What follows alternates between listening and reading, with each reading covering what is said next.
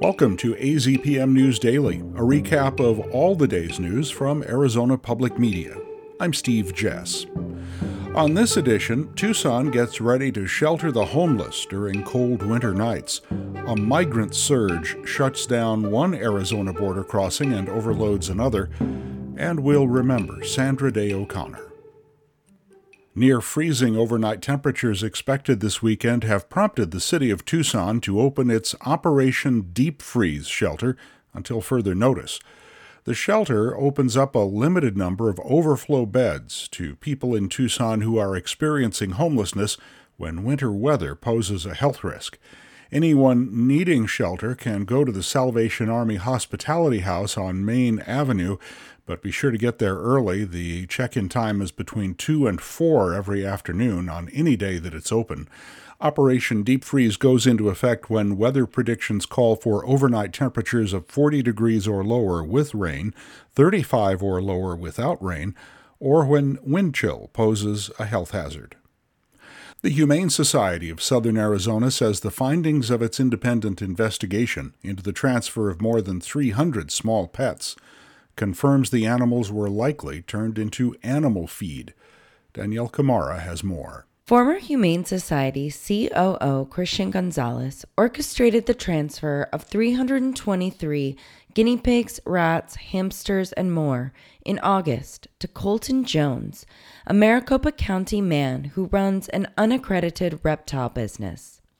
Independent investigator Terry Flores says that while Jones denies the animals were turned into feed, there's evidence to the contrary.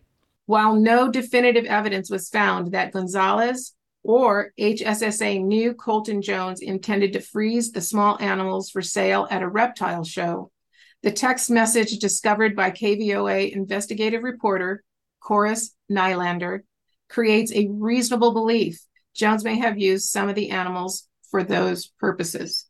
Flores' report found the incident was a result of a failure of leadership, a lack of communication, ignoring policies, a push to just get things done, and employees that feared for their jobs if intake numbers didn't increase. Former Tucson Humane Society CEO Steve Farley was fired, and Gonzalez resigned over the incident. I'm Danielle Camara, AZPM News. Border officials on Monday will be temporarily closing the Lukeville port of entry to pedestrian and vehicle traffic. They say the move is necessary to redirect personnel to assist the Border Patrol with a surge of migrants at the border in the Lukeville, Ajo, and Sassabee areas.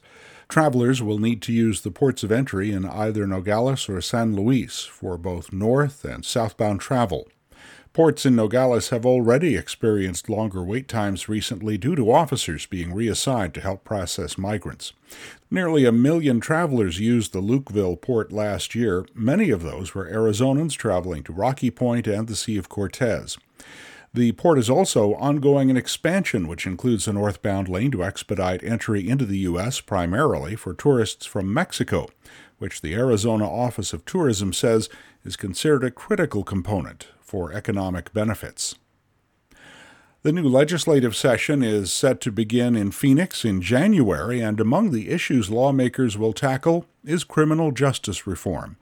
Pima County Attorney Laura Conover believes a proactive approach needs to be taken with issues like cash bail and growing jail populations. It's very clear to me that our focus should remain exclusively on reducing that population, fixing our initial appearance system, doubling and tripling down on making the jail the last door, not the first door. Earlier this year, Governor Katie Hobbs ordered an independent prison oversight commission to re-examine topics such as health care in Arizona prisons.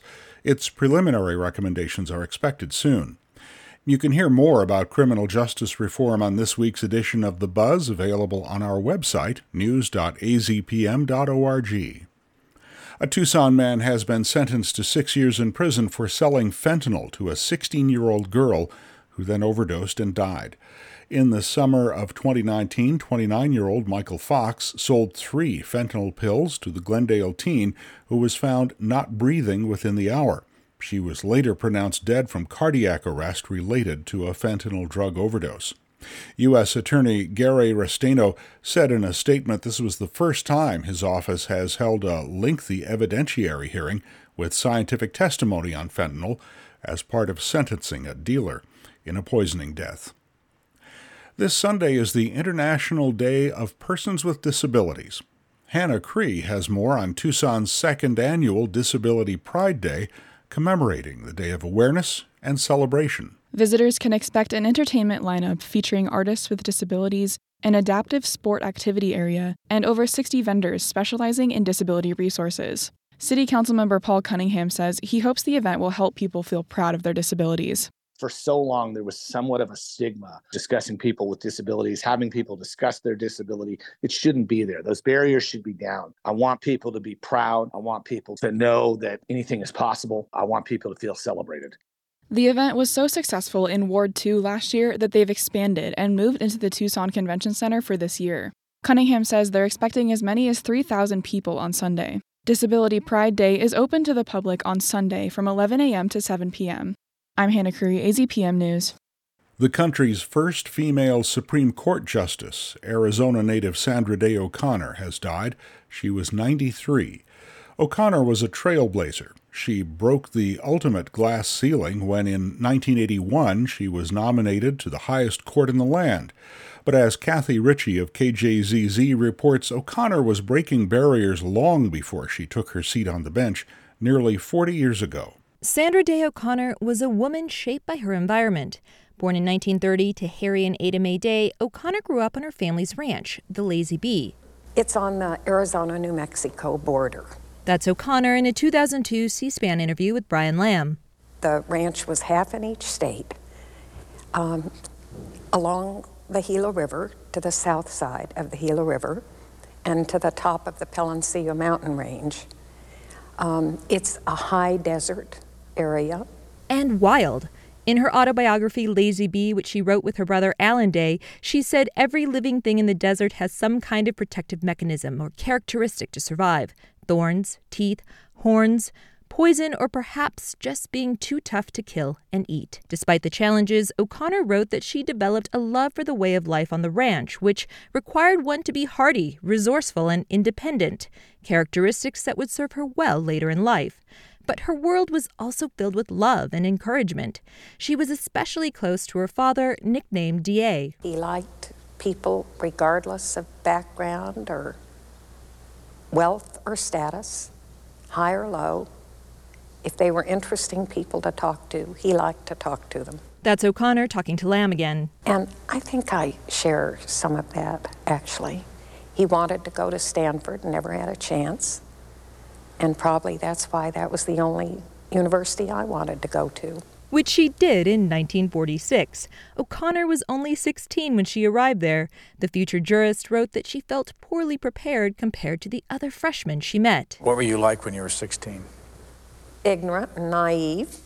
About what? Well, about what life for a woman lawyer might be like, for one thing. It never occurred to me that there weren't women lawyers out there and that it might be hard to get a job as one.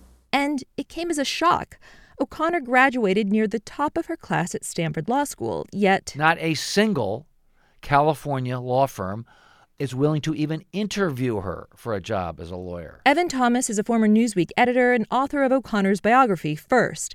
He talked to KJZZ in 2019 about the realities facing this young woman. It was, however, a temporary setback. O'Connor wrote that she was always encouraged by her father to accomplish whatever she undertook in a competent and professional manner. And so she eventually found work, though it was for no pay. In 1952, she married her sweetheart, John O'Connor. The couple moved to Phoenix, where they welcomed 3 boys. Again, O'Connor struggled to get work, so she started her own practice. O'Connor eventually took time off to care for her boys. She went back to work in 1965 as a state's assistant attorney general. It was a juggling act, and O'Connor faced many of the same challenges working mothers face today. Here she is talking to Jan Smith from the Smithsonian National Portrait Gallery in 2013. It's hard work. There's a lot to do, and if you're trying to do a paid job in addition to taking care of family, it's extremely challenging. We didn't have the means to have household help in those days. In 1969, she was appointed to a vacant Arizona State Senate seat. She would go on to win that seat the following year. And she was in the state legislature. She was the first ever woman majority leader of a state senate here in Arizona. That's Evan Thomas again. O'Connor was breaking through the proverbial glass ceiling, but he says she was also very cautious in her approach. This is the day of bra burners, of women's lib and bra burners. She said, I come to you with my wedding ring and my bra. Thomas says that was her way of saying, I am a traditional woman. She wasn't a traditional woman. She broke more glass ceilings than anybody in history. Yeah. But she did it carefully, and she did it politely, and she did it in ways that were not threatening to men. In the summer of 1981, O'Connor wrote in Lazy Bee that her life changed dramatically. Upon completion of all the necessary checks by the Federal Bureau of Investigation, I will send to the Senate the nomination of Judge Sandra Day O'Connor of Arizona Court of Appeals for confirmation as an Associate Justice of the United States Supreme Court. President Ronald Reagan nominated O'Connor to fill the seat of retiring Justice Potter Stewart. She was unanimously confirmed by the U.S. Senate. While O'Connor was the first woman to have a seat on the bench, she did not always feel like she had a seat at the table. Here's Evan Thomas again. In fact, in her very first oral argument, she knows everybody's watching. The court's sitting up there and the press is all watching. Half an hour goes by. She starts to ask her first question, and the idiot lawyer talks over her. So she writes in her diary, I felt put down. Mm-hmm. But she was not the kind of person who stayed put down for long. O'Connor would serve on the court until her retirement in 2006. In 2009, she launched iCivics, a nonprofit organization aimed at teaching kids in middle and high school the importance of civics using video games.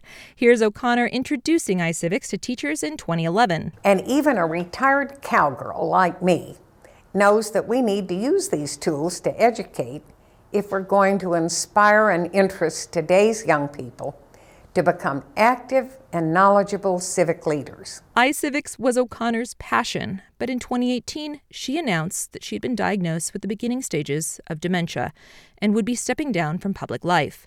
She shared the news with the American public in a letter. O'Connor wrote, "We must reach all our youth, and we need to find ways to get people, young and old, more involved in their communities and in their government. As my 3 sons are tired of hearing me say, it's not enough to understand. You've got to do something." Kathy Ritchie, Phoenix.